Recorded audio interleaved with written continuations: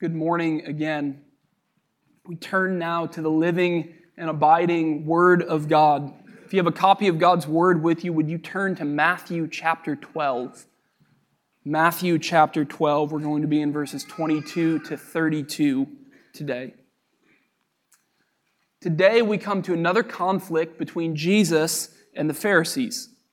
We saw their conflict last week about the Sabbath and God's law in general, and their accusation that Jesus was violating and disregarding God's law. That conflict ended with the Pharisees being so angry that they went away and conspired to destroy Jesus. But the conflict we're going to see today is one that has an especially sober ending for us. Jesus ends by talking about the one sin someone can commit and not be forgiven of. And that sin is the blasphemy of the Holy Spirit. This verse, or these verses, have caused a lot of fear and doubt for a lot of Christians. And so as we take a close look at it, we need to do what we do in every passage of Scripture, especially the misunderstood ones. We only understand it rightly when we understand it in the context in which it is given and in which it is said. Verses 31 and 32 are Jesus' warning after he sees the settled opposition of the Pharisees to him and his kingdom. He's answering a specific objection about his own power and where it comes from and what that says about who he is and what he has come to do. Only when we see that teaching clearly can we truly understand what Jesus is warning us against. So we're going to look carefully at this whole passage to hear the warning Jesus gives the Pharisees, but also the amazing good news Jesus gives to sinners, big sinners like you and me, who trust in him and receive his forgiveness. But before we come to his word, let's go to God in prayer and ask for his help to hear it and receive it. Would you all pray with me? Heavenly Father, as we read your holy word, I ask that you would give us your spirit of wisdom and revelation, that we might know and love your Son, Jesus Christ, more. Open our minds, our hearts, and our wills, so that we may hear your word and come to Jesus. Speak, Holy Spirit. Your people are listening. Amen. This is Matthew chapter 12, beginning in verse 22. Then a demon-oppressed man who was blind and mute was brought to him, that is Jesus, and he healed him, so that the man spoke and saw. And all the people were amazed and said, "Can this be the son of David?" But when the Pharisees heard it, they said, "It is only by Beelzebul, the prince of demons, that this man casts out demons." Knowing their thoughts, he said to them, "Every kingdom divided against itself is laid waste, and no city or house divided against itself will stand. And if Satan casts out Satan, he is divided against himself. How then will his kingdom stand? And if I cast out demons by Beelzebul, by whom do your sons cast them out? Therefore they will be your judges. But if it is by the Spirit of God that I cast out demons, then the kingdom of God has come upon you. Or how can someone enter a strong man's house and plunder his goods unless he first binds the strong man? Then indeed he may plunder his house. Whoever is not with me is against me, and whoever does not gather with me scatters. Therefore I tell you, every sin and blasphemy will be forgiven people, but the blasphemy against the Spirit will not be forgiven. And whoever speaks a word against the Son of Man will be forgiven, but whoever speaks against the Holy Spirit will not be forgiven, either in this age or in the age to come. This is the word of the Lord. Thanks be to God. As we look at this passage, we're going to work our way through it and see the things that lead up to Jesus' warning at the end. So first we're going to see the conflict. Then we're going to see the charge that the Pharisees bring against Jesus. Then we'll see Jesus' response to that charge and his statement about what his mission is in this world. And then finally, we'll look at Jesus' warning in verses 30 to 32. This section begins with another instance of Jesus healing someone. This time there's a man who is demon-oppressed, and he was unable to see and unable to speak, most likely because of the demon. Matthew says that this man was brought to Jesus, and Jesus healed him so that the man spoke and saw. Now this immediately raises questions for us.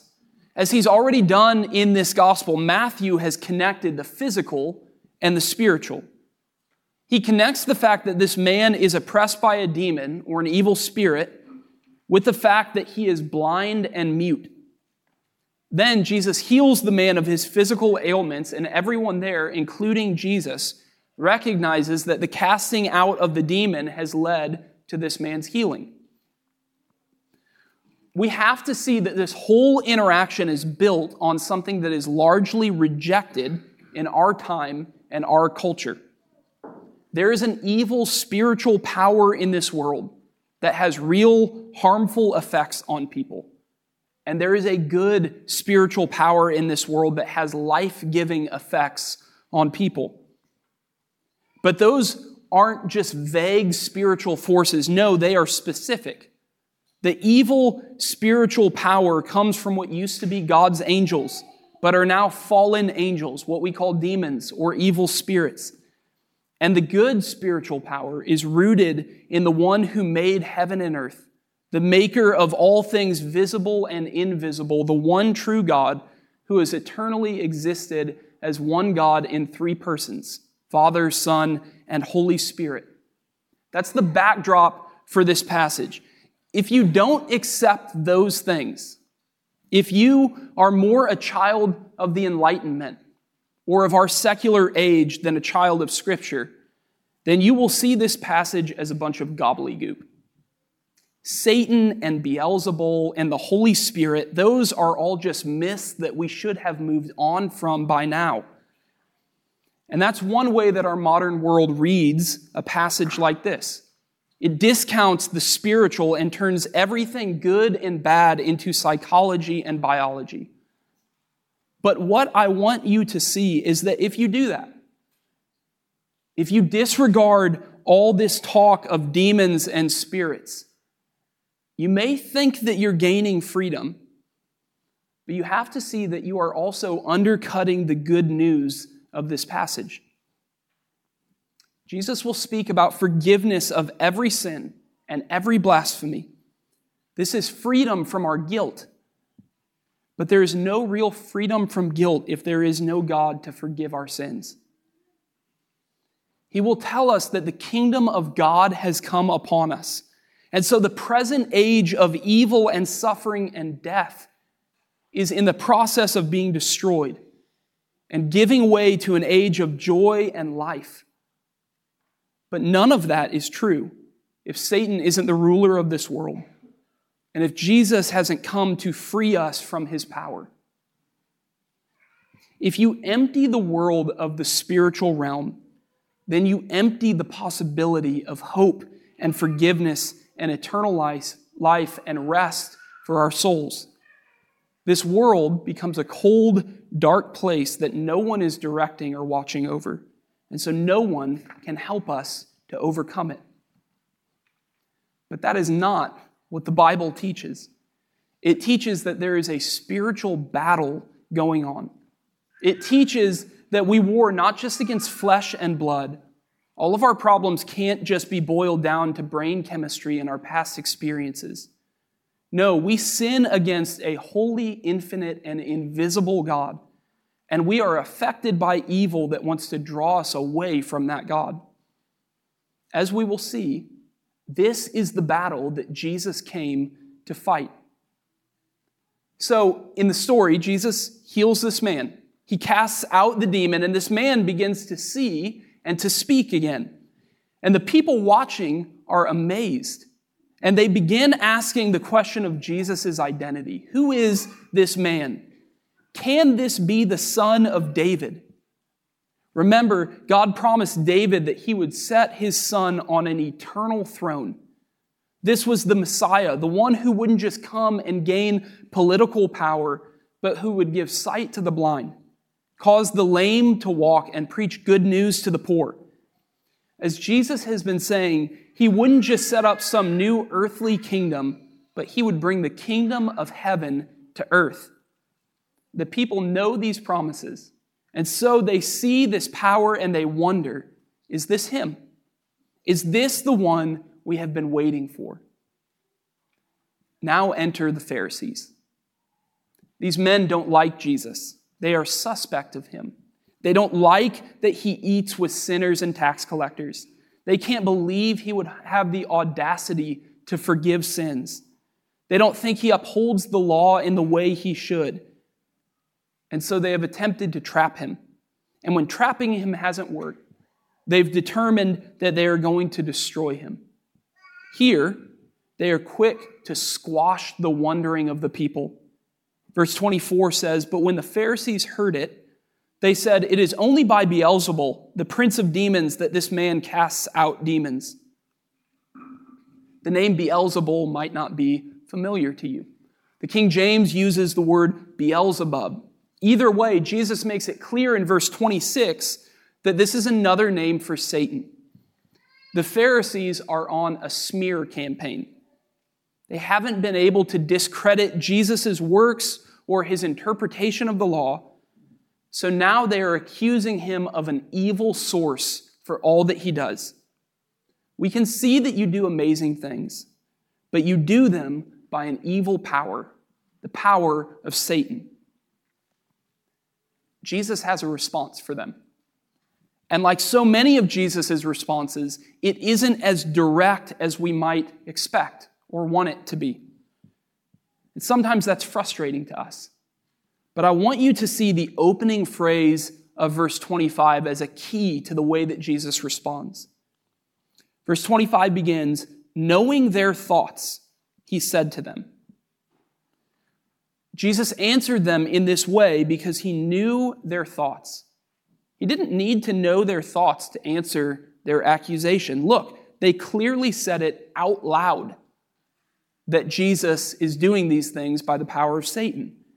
But he is responding in this way because he doesn't just hear what they say. He knows why they are saying it.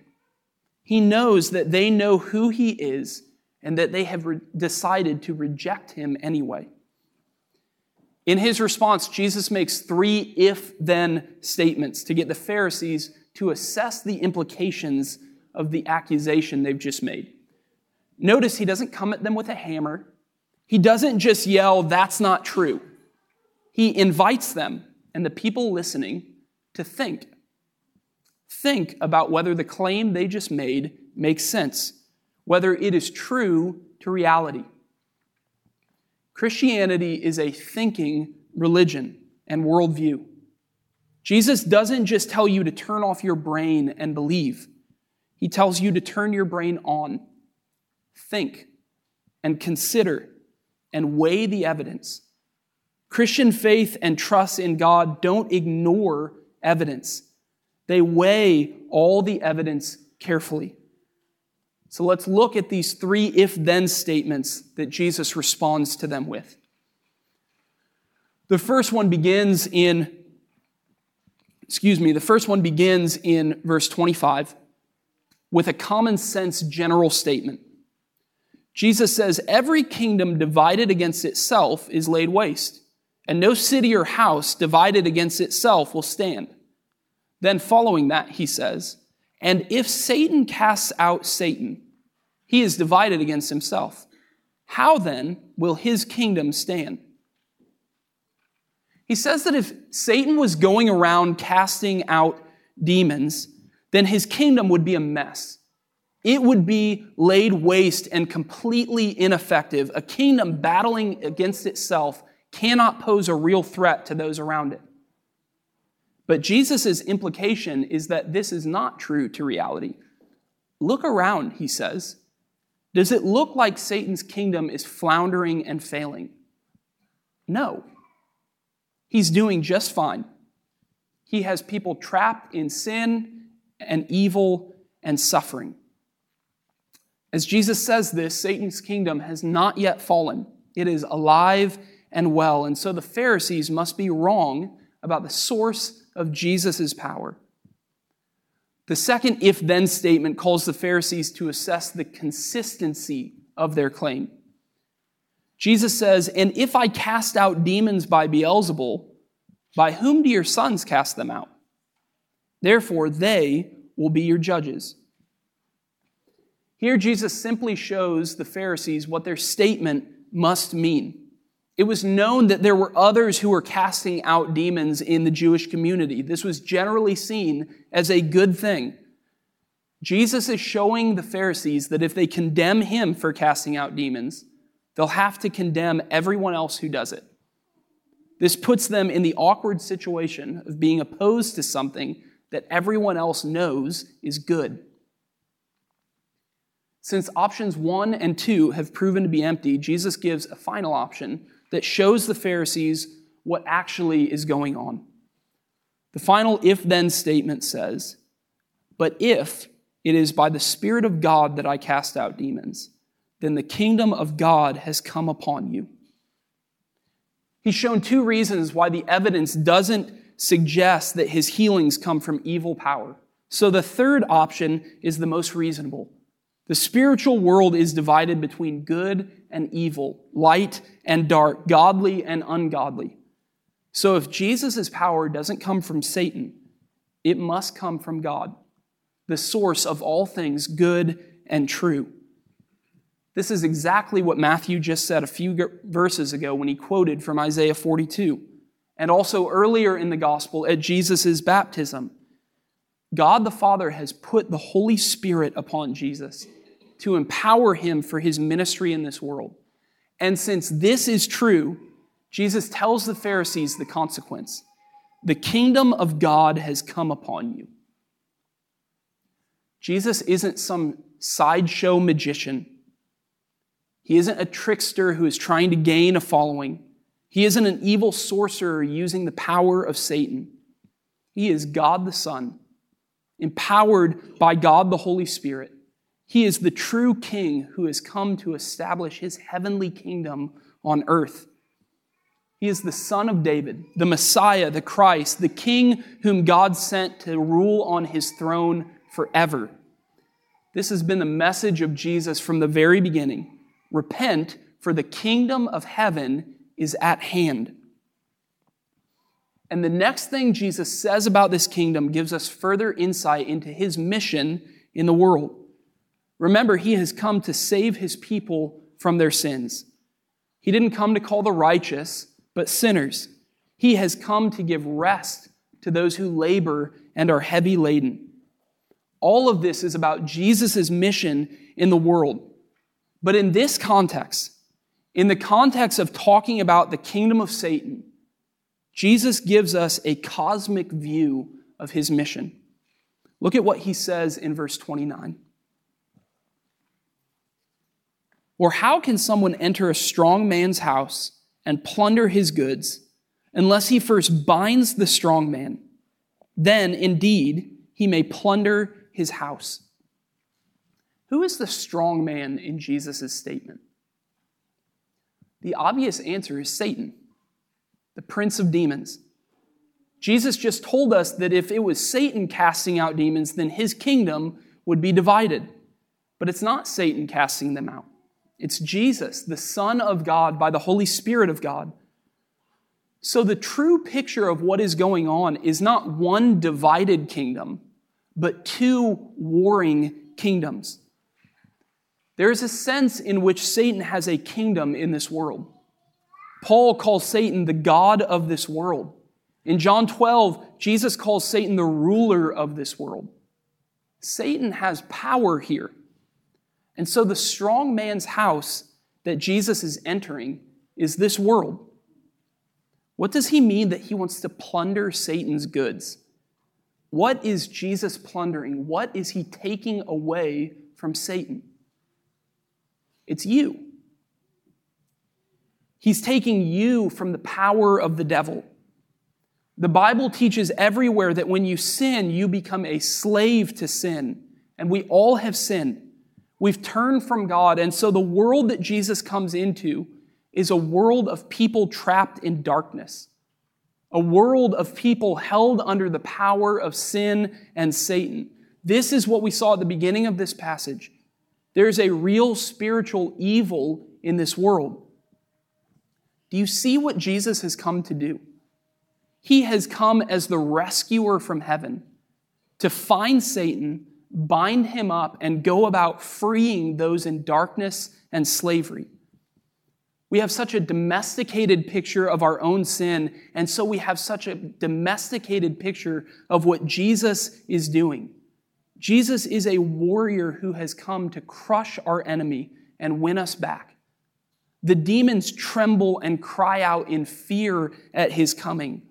Paul says in Colossians 2, God disarmed the rulers and authorities and put them to open shame by triumphing over them in Jesus. Jesus has come to triumph over every evil and wicked thing in this world and to rescue you and me from their power. There is no evil that is a match for Jesus. Some of you know all too well the evil influence in your life. Suffering, fear, temptation to sin. We would all do well to recognize that influence in our own fight with sin. Brothers and sisters, take heart. Jesus is the light of the world, and though the darkness tries, it is no match for the light. But Jesus doesn't end with this statement about his mission. Instead, he goes on and ends with a warning to the Pharisees. He's just shown that his mission is a battle of two kingdoms, the kingdom of heaven and the kingdom of Satan. His warning to the Pharisees is that there are only two sides in that battle. Let's read verses 30 to 32 again. He says, "Whoever is not with me is against me, and whoever does not gather with me scatters. Therefore, I tell you, every sin and blasphemy will be forgiven people, but the blasphemy against the Spirit will not be forgiven. And whoever speaks a word against the Son of Man will be forgiven, but whoever speaks against the Holy Spirit will not be forgiven, either in this age or in the age to come." In verse 30, Jesus warns the Pharisees that there is no middle ground. They are the elites of the Jewish religion. They know their Bibles well. They seek to obey God's law. They are searching for the Messiah.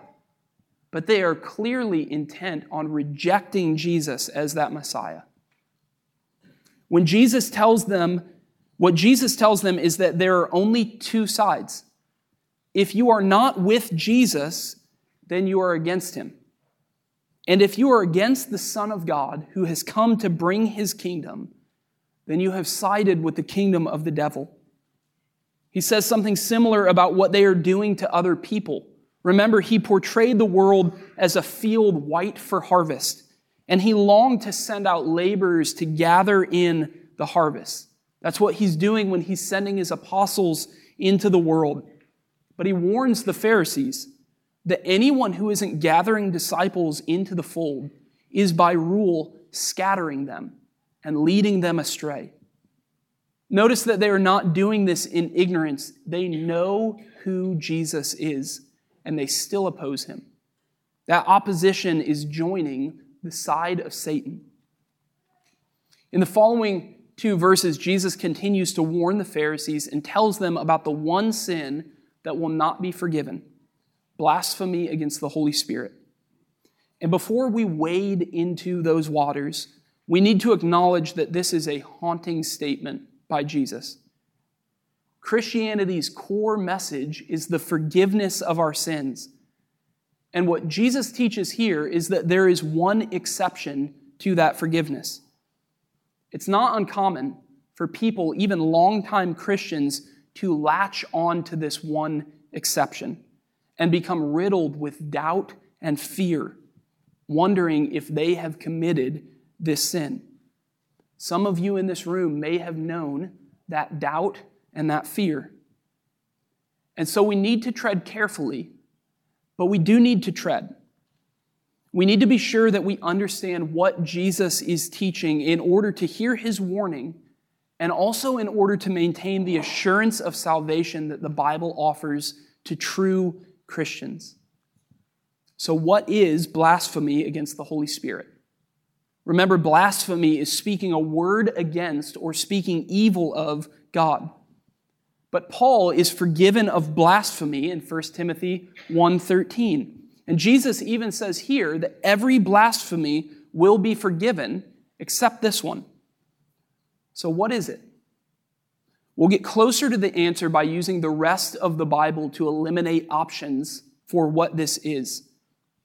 First, it is not any sin against the Holy Spirit. Paul in Ephesians 4 tells us that we as Christians can grieve the Holy Spirit with our sin. In fact, the Bible teaches that all sin is against God, who is Father, Son, and Holy Spirit. And so ultimately, all of our sin is against the Holy Spirit. So Jesus isn't talking about general sin against the Holy Spirit. He means something unique, something particular. Some Christians believe that sin against the Holy Spirit or blasphemy against the Holy Spirit is the sin of apostasy, turning away from Jesus after professing to trust in him. The argument goes that when someone has been filled with the Holy Spirit and rejects him, there is no turning back for them. But that argument, or that way of looking at it, misses the fact that no one filled with the Holy Spirit can ever truly turn away from Jesus. There are certainly proclaimers of Jesus' name who turn away from him. But Jesus teaches that if you truly have the spiritual reality of salvation, you can never lose it. Jesus says in John 10, "My sheep hear my voice, and I know them, and they follow me. I give them eternal life, and they will never perish, and no one will snatch them out of my hand. My Father who has given them to me is greater than all, and no one is able to snatch them out of the Father's hand." Brothers and sisters, if you are in the hands of Jesus, if you have trusted in him for salvation and been united to him, you cannot be ununited to him. So apostasy is not the unforgivable sin. Another option that has been suggested is that blasphemy against the Holy Spirit is simply unbelief in Jesus. This seems promising at first. The idea is that as long as you persist in this sin, you cut yourself off from forgiveness. But then once you repent, you are forgiven. But the problem with that is that Jesus in this passage isn't talking just about persisting in that sin. He's talking about even committing it. And unbelief is forgiven in Scripture. Anyone who holds Jesus at arm's length for a time and then eventually bows the knee to him is forgiven of their unbelief. No, blasphemy against the Holy Spirit is something even more specific than that. What I think is the most important thing to see in this text is the way that the Pharisees have engaged with Jesus to this point. They have questioned and challenged him again and again. They have seen his miracles and heard his teaching with authority. They have seen the crowds astounded at that authority. Again and again, Jesus has given them evidence that he is the Messiah, the chosen one of God. Their final act last week was not to say, "I'm just not convinced yet." No, Matthew says that they went out and conspired against him, how to destroy him. And the beginning of Jesus' response today says, knowing their thoughts, he said to them. This has led to a number of commentators and theologians throughout the history of the church to say that this sin is a sober, measured rejection of Jesus against all the evidence, which the blasphemer has both heard and felt. Let me say that again. This is a sober, measured rejection of Jesus against all the evidence, which the blasphemer has both heard and felt. The key is that the Pharisees are convinced of who Jesus is. The Holy Spirit is the one who brings conviction of sin and sheds light on the truth about Jesus. And so their rejection of him isn't ignorance.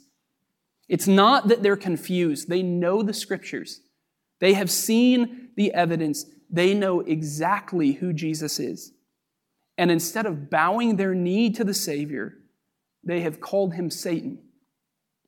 They have seen his mercy and determined that it is evil. John Calvin says that they have turned the only medicine of salvation, God's grace, into a deadly venom. This isn't a slip of the tongue. It's not a season of doubt. It's not an impulsive action or an unwanted thought. This is a persistent smothering of the Holy Spirit speaking to your conscience. It is knowing who Jesus is and hating him for it. It is seeing the grace of the gospel and calling it the work of the devil. There is so much more that could be said about this sin. If you have more questions, please come and talk to me. I mentioned the way that people struggle over this sin, and we all know that Satan loves to work in the dark. So please come into the light and talk about this sin and the questions surrounding it. Before we move on to the other half of Jesus' statement in these verses, I want to say one more word. And I want to read a quote to you from the Puritan pastor Matthew Henry. This is what he says about how Christians should think about this sin. He says, "We have reason to think that none are guilty of this sin who believe that Christ is the Son of God and sincerely desire to have part in his merit and mercy. And those who fear they have committed this sin give a good sign that they have not." Brothers and sisters, you should not hear about this sin and decide that you must be excluded from the grace of Jesus. No, what the Bible commands is that you flee to Jesus for forgiveness. If you come to him, he will never turn you away. The last thing I want us to look at this morning is the other half of Jesus' statement in verses 31 and 32. He's certainly issuing a warning, but his warning comes paired with an incredible statement about the extent of his forgiveness and his power in salvation. Let's read those verses together again. He says, "Therefore I tell you, every sin and blasphemy will be forgiven people, but the blasphemy against the Spirit will not be forgiven. And whoever speaks a word against the Son of Man will be forgiven, but whoever speaks against the Holy Spirit will not be forgiven, either in this age or in the age to come." Do not miss the incredible, sweeping statement Jesus makes about his forgiveness. Every sin and blasphemy will be forgiven, people. Every sin and every blasphemy will be forgiven, people. Jesus will go on to speak of the one exception that we just looked at. But how many of us walk around thinking that there are dozens of exceptions to Jesus' forgiveness? No, you don't understand. Jesus could never forgive me of that sin. How many of us have a list of sins in our past or even in our present that we think Jesus couldn't possibly forgive us for? We make his forgiveness too small. We make his salvation too short. Jesus came to save sinners. If you have sinned, then you qualify for salvation. Do not exclude yourself when Jesus has included you. Blasphemy, speaking evil of God, is not an unforgivable sin. Paul confesses that before he knew Jesus, he was a persecutor and a blasphemer. Denying Jesus in a moment of cowardice is not an unforgivable sin. Peter denied Jesus 3 times on the night he was betrayed and was welcomed back by him. Sex before marriage is not an unforgivable sin. Murder, abortion, Jesus will forgive you of those if you come to him. Adultery, unbiblical divorce, homosexual sin, these are not unforgivable sins. Drug use, alcohol abuse, abusing your own body, stealing, lying, slandering someone's name, being a bad parent, being a bad spouse, None of these things are beyond the forgiveness of Jesus.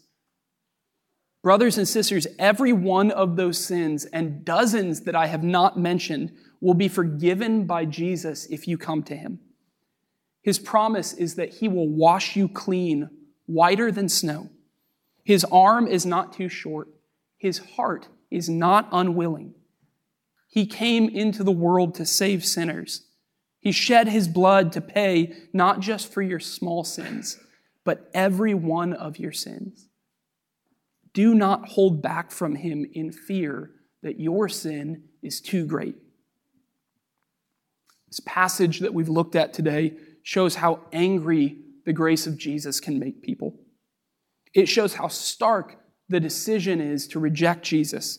It puts you on the side of Satan. But this passage also shows the incredible love and mercy of Jesus. He is the divine warrior who has come to do battle with Satan and rescue sinners held under his power. He has come to plunder and gather us into his kingdom as the redeemed sons and daughters of the Father. And he is the Savior who has come to forgive every one of your sins. Do not hold back from him. Look on the love and mercy and grace of the Son of God and come to him for salvation. Would you all pray with me?